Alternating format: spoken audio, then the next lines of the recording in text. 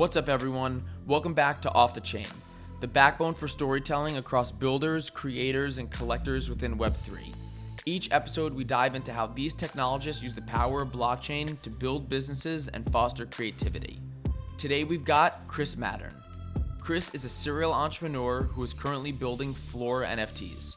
With a recent fundraise of $8 million, Floor offers NFT portfolio tracking, real-time price alerts, live activity for collections, and multi-wallet support. Prior to Floor, Chris was the founder of Maddern, a New York-based startup building a marketplace of connected apps, and also led mobile engineering at Venmo.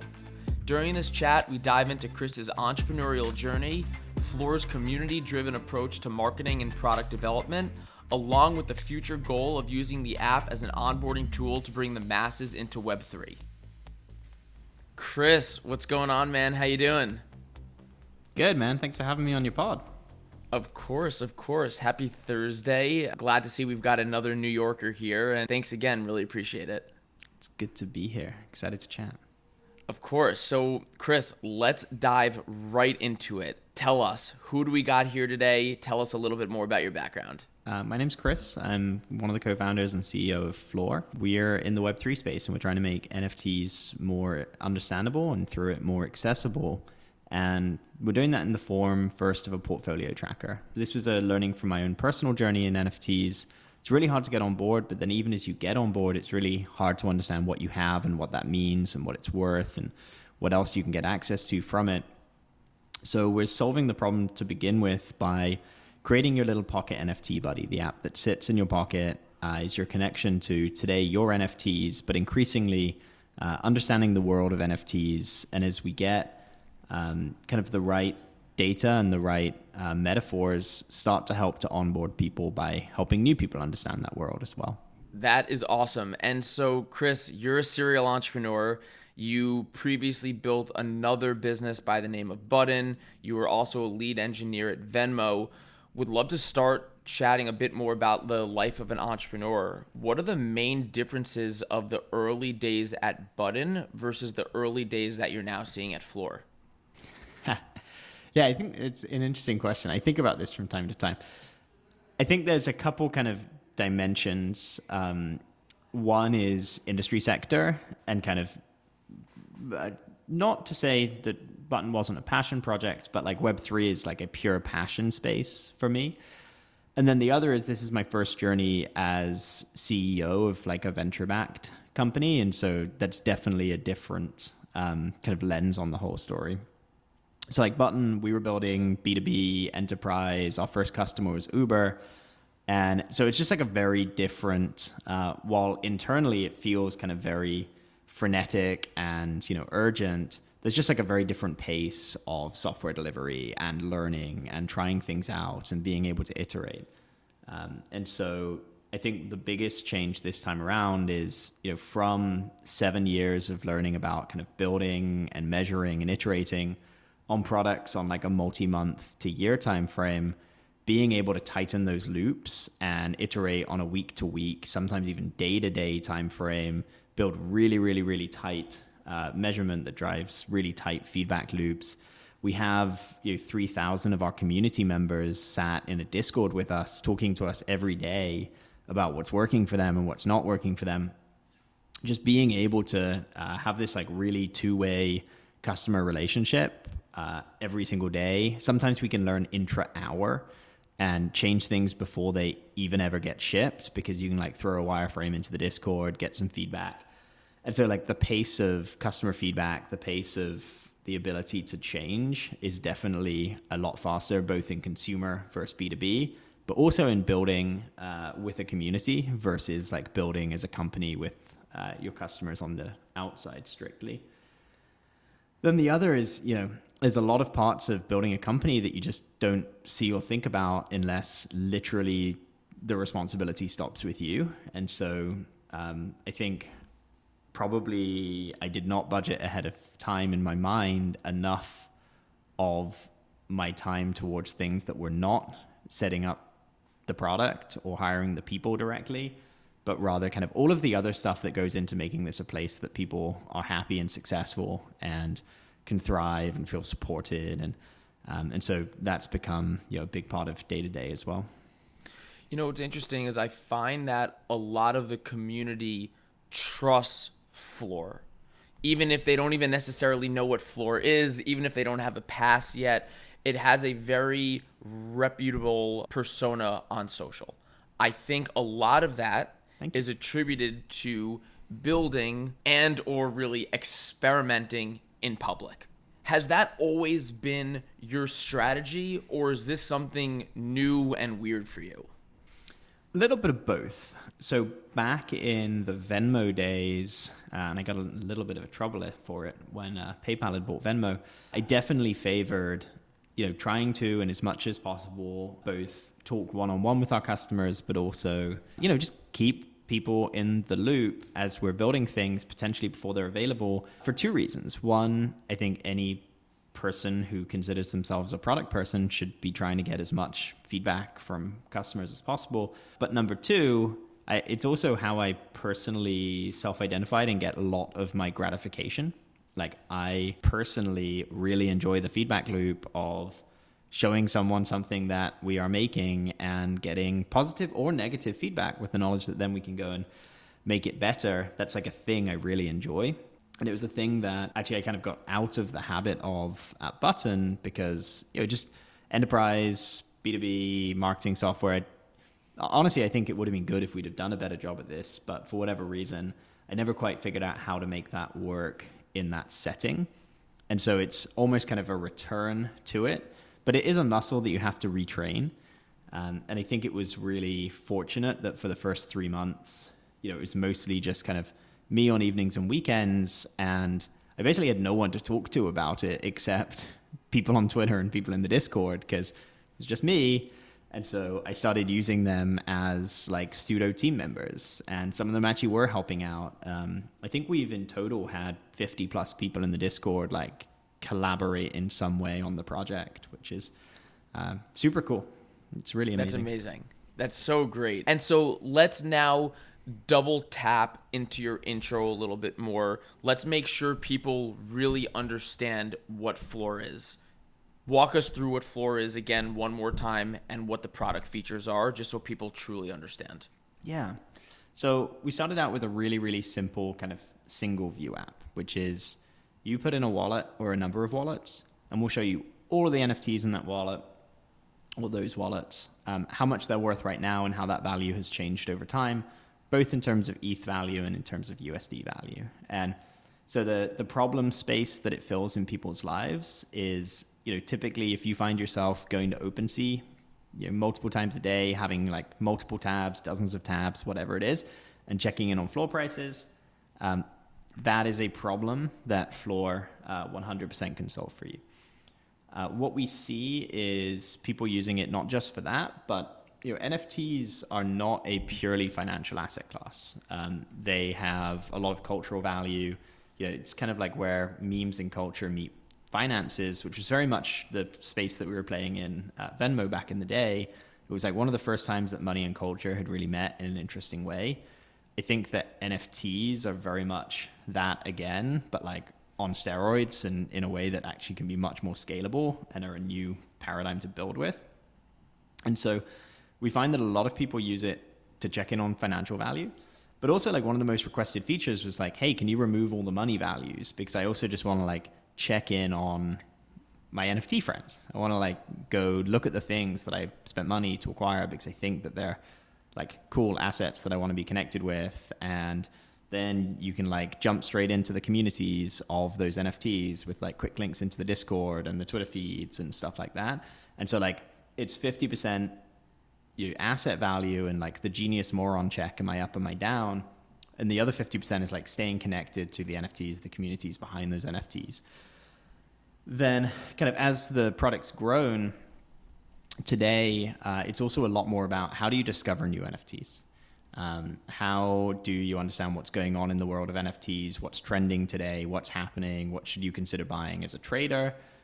What are people who own things like you buying? So like communities that you might want to consider joining. And increasingly, it's very much going to be discovery oriented and social oriented around kind of what other Floor users are doing. and kind of how you can interact with that and learn from that. Yeah, I think that's really interesting because, when I go on the app today, it is heavily analytical. It seems very geared towards traders. With that being said, you have either wrote somewhere or you on a podcast somewhere said that long term you see the app being more about soft onboarding versus this deep analytical tool.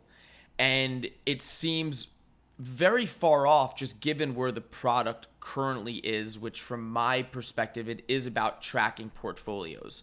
How do you transition, and what does that product roadmap start to look like? At the foundational level, you have to build a product for a customer that exists. And today, particularly as we sit in a bear market, there is not a enormous wave of people looking for Web3 onboarding. And I think we're somewhat waiting for another bull market, or potentially just new use cases that actually prove the value of it. Because right now, NFTs are very early, and a lot of it is just kind of like either for the meme or for the sake of being crypto. But we know that that's not going to be the case forever. And so right now we're focused on building something that gives us validity, credibility, and kind of influence in the space by serving the customer that actually exists today, which is largely traders. The vast majority of NFT ownership today is about speculation. There is a increasing subset of kind of utility-based tokens, of which like Floor is an early example, which is people hold their Floor token probably primarily not to speculate on its value, but rather to get access to the app and the community. And there are an increasing number of things that follow that pattern, but overwhelmingly the majority is speculation and trading. So we're trying to kind of play that game of building for the customer that's there now with in mind the customer that we believe is going to be there in, call it 12 months. You can range that number wherever you think it is, but let's use 12 months for funsies. And I think when you think about what some of those problems still exist, as soon as you have 2 or 3 NFTs, if you have, and I do believe that many people who onboard to Web3 will do so with financial speculation in mind, you still have the need to understand the value of those assets. But the value is probably a smaller part of that overall picture. And what matters more is the community and the benefits and being able to be connected to those things. But as you have a small portfolio like today, we want a world where your Floor NFT could be your first NFT. Today, that intuitively makes no sense, right? Because correct, it's an app that shows you all your NFTs. Like, okay, cool, now you have one NFT. And am I rich or not? That's what it's showing me. Right. And so as you think about the world where your Floor NFT makes sense as your first NFT, which actually I think truly could be something that we see later in the year, it really comes down to that kind of discovery journey into Web3. And so it's all about discovery features. And then when you have your first NFT, making that experience more special and letting you go deeper even on the things that you have. So something that I'm really excited about, we're actually not building it right now, but I think we will later in the year, is thinking about the problem, how do you pick your first PFP?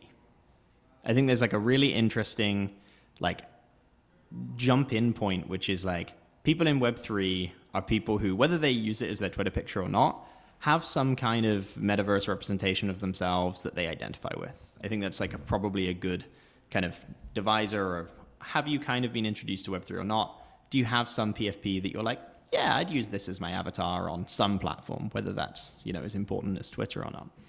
And so how do you help people understand the concept of a PFP and choose what their first PFP might be, even like at whatever budget it is? Like, you don't have to be buying a Bored Ape. There's actually, one of the benefits of 2021 is there are so many collections now. Like, there's so much stuff out there. A lot of it is really, really cheap. And so helping to surface the stuff that is actually interesting and high quality. And importantly, this is something that's never really existed before, indexing it in interesting ways to make it discoverable. Because today there basically are no discovery tools that are non-transactional. And the marketplaces do a horrible job at surfacing stuff that's actually interesting because they're transactionally oriented platforms. They're there to tell you what to buy right now or what is being bought and to let you buy it, not to culturally orient you. And so I think cultural orientation is going to be the key to being successful with that idea that your floor NFT is your first NFT. That's going to take the form of a ton of different features, and who knows, maybe we're wrong about the first one. Maybe it'll be something else that works. But yeah, lots of work to do there in the next year for sure. I absolutely love the idea of you stating floor NFT being your first NFT. It's almost like that's like the slogan that's on the wall when you're going into the field, coming out of like the dugout. That is such a solid vision, and it's far from where you are right now, but it truly does make so much sense, and it's grandiose, but it's still such a solid North Star. So yeah, that just got me very excited to hear that. It's how can we make floor NFT be your first NFT? So much rolls up under that, but it really does make it special. It opens up the door to a lot of different ideas, and it does what you originally said you wanted to do, which is to be an onboarding platform for people to get into NFTs and Web3. So the OKRs write themselves, right? There we go. I love it. Put that in the next investor update. So let's talk about Floor being all over my Twitter feed last week. It wasn't just that you gave out some passes. There was a little bit of gaming involved. Can you tell us about how that came to life? Yeah, last week was fun. So last week we shipped actually a bunch of things that we've been working on. So we do a town hall every 4 to 5 weeks, and we've gotten into somewhere between a good habit and a bad habit of kind of saving up a few things for the last few weeks of those periods and kind of dropping them all together at town hall. It creates some stress, but it's also, I think, fun for people. But the big one is something that we've been working on for literally many months, which is how do we start growing the Floor user base while not removing the token gate, but also respecting the token holdership and the supply of our existing tokens that our existing holders have, and allowing them to say who the next users are. And so what we came up with is a Floor app pass, which is in its kind of full form, it's an on-chain referral and waitlist system where the first 5,000 passes were airdropped to all token holders. And all token holders essentially have a friend pass that they can share with someone. Let's actually even make sure we fully understand it. Who had the original tokens? Because there's 3 different generations. So maybe if we talk about it like chronologically, it'll really help people understand where we were and where we're going. Yeah, so back in September, when we very first started the project, we created Gem 1 NFT, which was like really an experiment that was designed to see, hey, there's 10,000 people who want the beta. We cannot have 10,000 beta customers right now. Let's find 500. And I did a Twitter poll and was like, hey, would anyone be interested in buying an NFT and like coming on the journey and getting access to the betas? They sold out in a couple days. And I think there was about 250K-ish maybe at the time, which then also helped kind of fund some of the early projects, some contract work, some AWS builds, like that kind of stuff.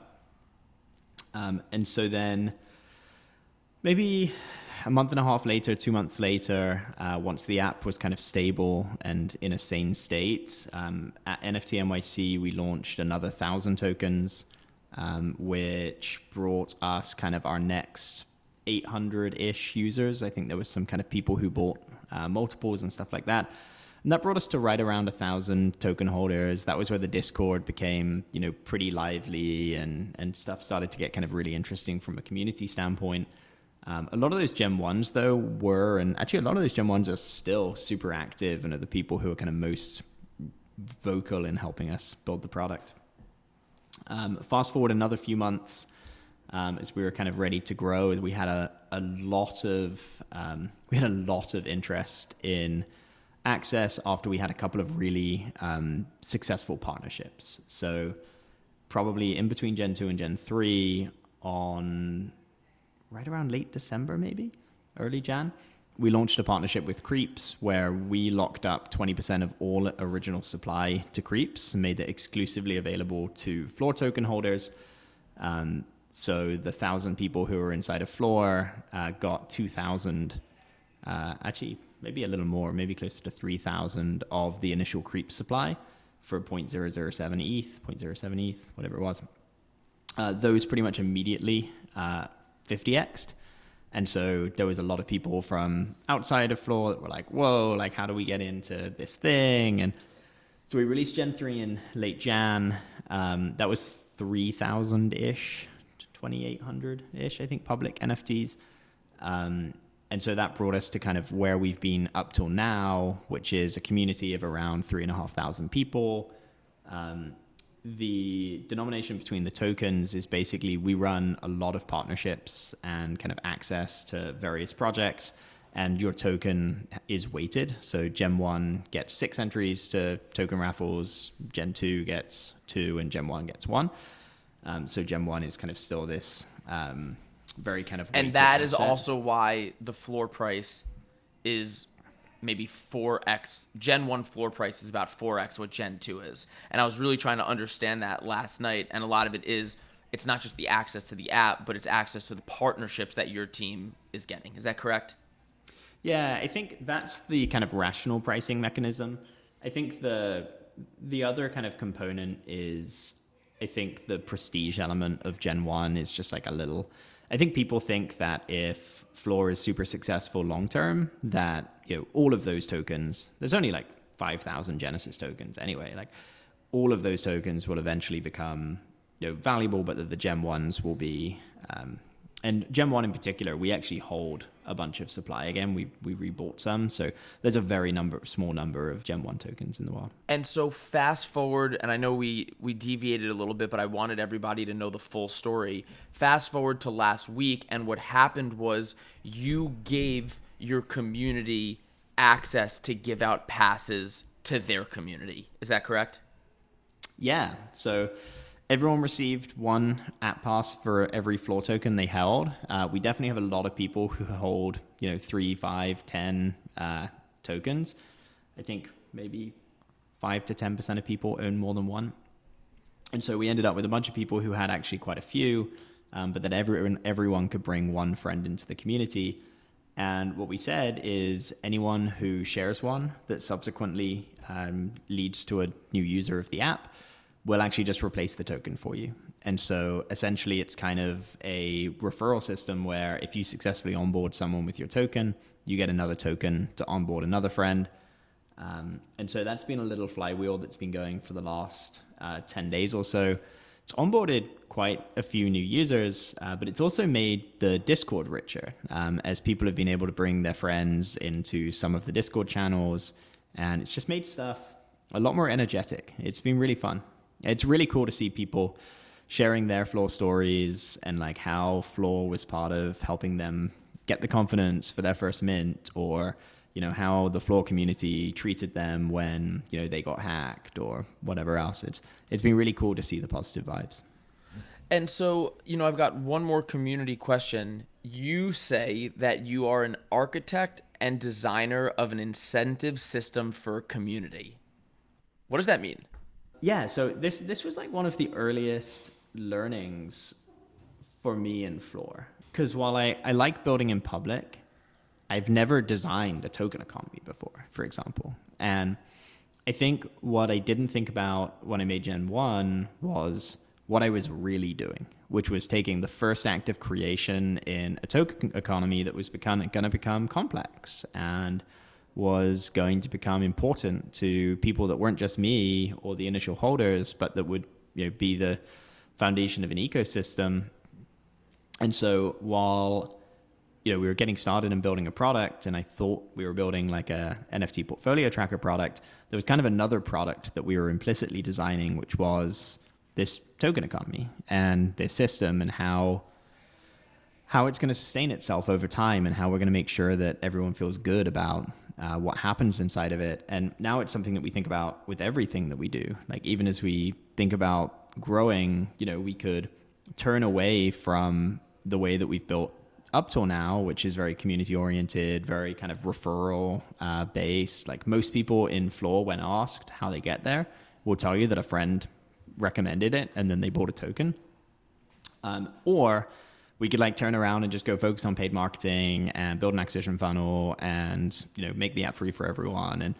And that's just not, I think, the path that we want to go. And so we wanted to build something that would, instead of reducing value from those token holders, give more value to those token holders and let them be part of the decision-making process of who comes in next.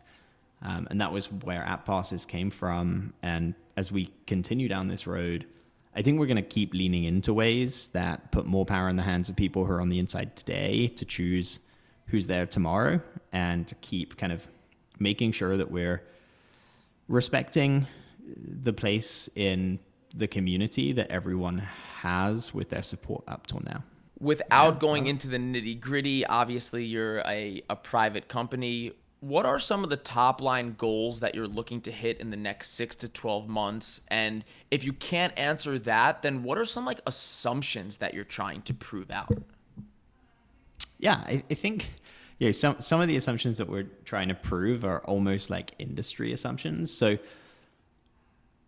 we want to be a dramatically bigger user base than we are right now in the next 6 months. And part of that is to disprove the idea that this is a cottage industry that we sit in the corner of, and to prove that there is a venture scale, like a real venture scale business here. And so what's interesting is we've chosen to forego a lot of revenue doing that. So and I can share these numbers, they're all on chain. So I think up till January, we made something like $2.5 million just in kind of token sales. And we've chosen now to kind of not sell tokens and instead focus on giving tokens away and making sure that we get tokens into the hands of existing holders and build the user base that way. We could probably have built a $5 to $10 million revenue line this year by focusing on growing more slowly and capturing revenue for bringing new users in. It's tougher in a bear market, but I think it's still possible. But rather, we want to learn, is there the market for a million user version of this? And so that's really the focus, is figure out how big can this thing be, figure out kind of how we can platform some of the social behaviors that we see inside of Discord in the product, figure out how to create a sustainable economy around partnerships is like a big goal for us. And just to be clear, is partnerships, when you say partnerships, is that strictly with like other PFP projects and having them give an allocation of their allow list supply to you, or does partnerships mean other things in the world of Floor? That's a great question. We're actually going to be announcing a bunch of stuff in the coming month. I think it might be at next town hall, which is in about 3 to 4 weeks. Up until maybe 3 or 4 months ago, it was pretty much like Mint partnerships. And today what we've tried to do is push Mint partnerships actually as community source things. So we have a peer-to-peer thing we call Floor Finds. Anyone can bring something to the community. There's voting. As things get minted, if that thing mints and goes up, the person who brought it gets rewards and stuff like that. But it's like a community-oriented kind of system for people who want to be part of that. We do occasional large Mint partnerships with projects that we believe in that are really, really strong. We'll only do that when, one, the founders are doxed and KYC'd to us, and number two, where we both are willing to take and they are willing to give multiple thousands of initial allocation. So where we're basically going to take a big stake in the project. Increasingly, the real partnerships value that we've seen has been in partnering with other projects and platforms to give access. So like right now, I think Watchtower, Future NFT Mints, and a couple others, Floor token holders get free access to based on holding a Floor token. So we're definitely doing a lot of different style things. There's a bunch of really interesting changes to this coming up. I actually don't want to steal Zach's thunder and pre-announce, but I think in a bear market definitely shows you that you need to think a lot more broadly than just Mint partnerships in order to build something that has enduring value. Yeah, and let's also go back to the longer vision of Floor, which is a platform that also brings in new users as well. And so, maybe something to think about too, and I'm sure Zach, and I've spoken to Zach a few times, although not about this, is, maybe you do have a portion of those partnerships that are dedicated to the real degens, but then you also have a portion of those partnerships where someone who is new to Web3 would say, hey, I want that floor pass so I can get 20% off at L'Oreal, for example, or maybe Figma, for example. And so you Figma's a good one. Figma would be cool. Or any sort of any SaaS company where, maybe L'Oreal's a little bit too outside the box, but any sort of SaaS company that aligns with the current holders of Floor, but also pushes towards who are those new users that we do want to onboard. Yeah, I think a lot of that speaks to another kind of broader question, which I wouldn't say we're struggling with, but I think is the time to identify is now, which is who is the target Floor community member, and what do they care about, and what do they look to Floor for? And you really need to be guided by those things in terms of like what you bring to people, because even a good deal or a good offer or a perk or whatever, we're like, why is Floor doing this for me? Is like kind of weird and interesting. So like, for example, another project that I'm involved in, Links Now, which Mike Dudas and I founded, building kind of the set of perks and partnerships there is a lot easier because Links Now is a golf DAO. Yes. And Callaway are golf perks. And golf courses. And right. And so it's just like really, really easy. The playbook writes itself. With Floor, because we're kind of sort of a meta thing, we're like an NFT thing about NFTs. When you start to think about getting outside of the digital world, it's definitely like a lot less obvious. I think there are some really interesting things to do, and there's a lot of stuff we're pursuing. But I think you need to start to kind of think about how you weave that together into a story so someone can understand your brand and like what Floor is to them. Yeah. I rescind my L'Oreal discount offer. But no, I think with that, you go. I think like almost just any arbitrary example, like how do you make something that is appealing to someone who's not inside of the world of Web3 yet?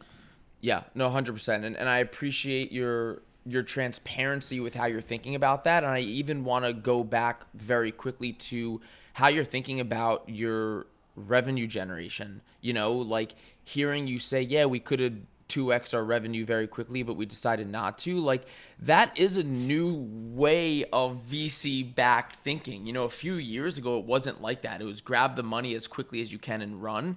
It sounds very interesting, and it says a lot about you as a person and you as a founder, which is like, yeah, sure, I could cook our books, 2x our revenue, help me raise our next fundraising round, but what are we really building here? And that's ultimately what matters. And coming from your background at Maddern, where you were there for 8 years, it's very clear that you're looking to build something very sustainable here. So again, just double kudos to you for being transparent and also wanting to build a very sustainable business. And with that, I think that's all I've got, Chris. Cool. Well, thanks for having me, man. And yeah, that was awesome. I definitely agree with everything you just said. Want to build a sustainable business. I think to a point, sustainable businesses need to make money. Unfortunately, Chris's last answer and our goodbyes got cut off by some microphone issues, but I want to thank Chris so much for joining the podcast today. If you want to find Chris, you can find him at Twitter, Chris Maddern. And if you want to find Floor on Twitter, you can find them at Floor NFTs. Thank you all so much again for listening. Please subscribe, and we'll talk to you next time.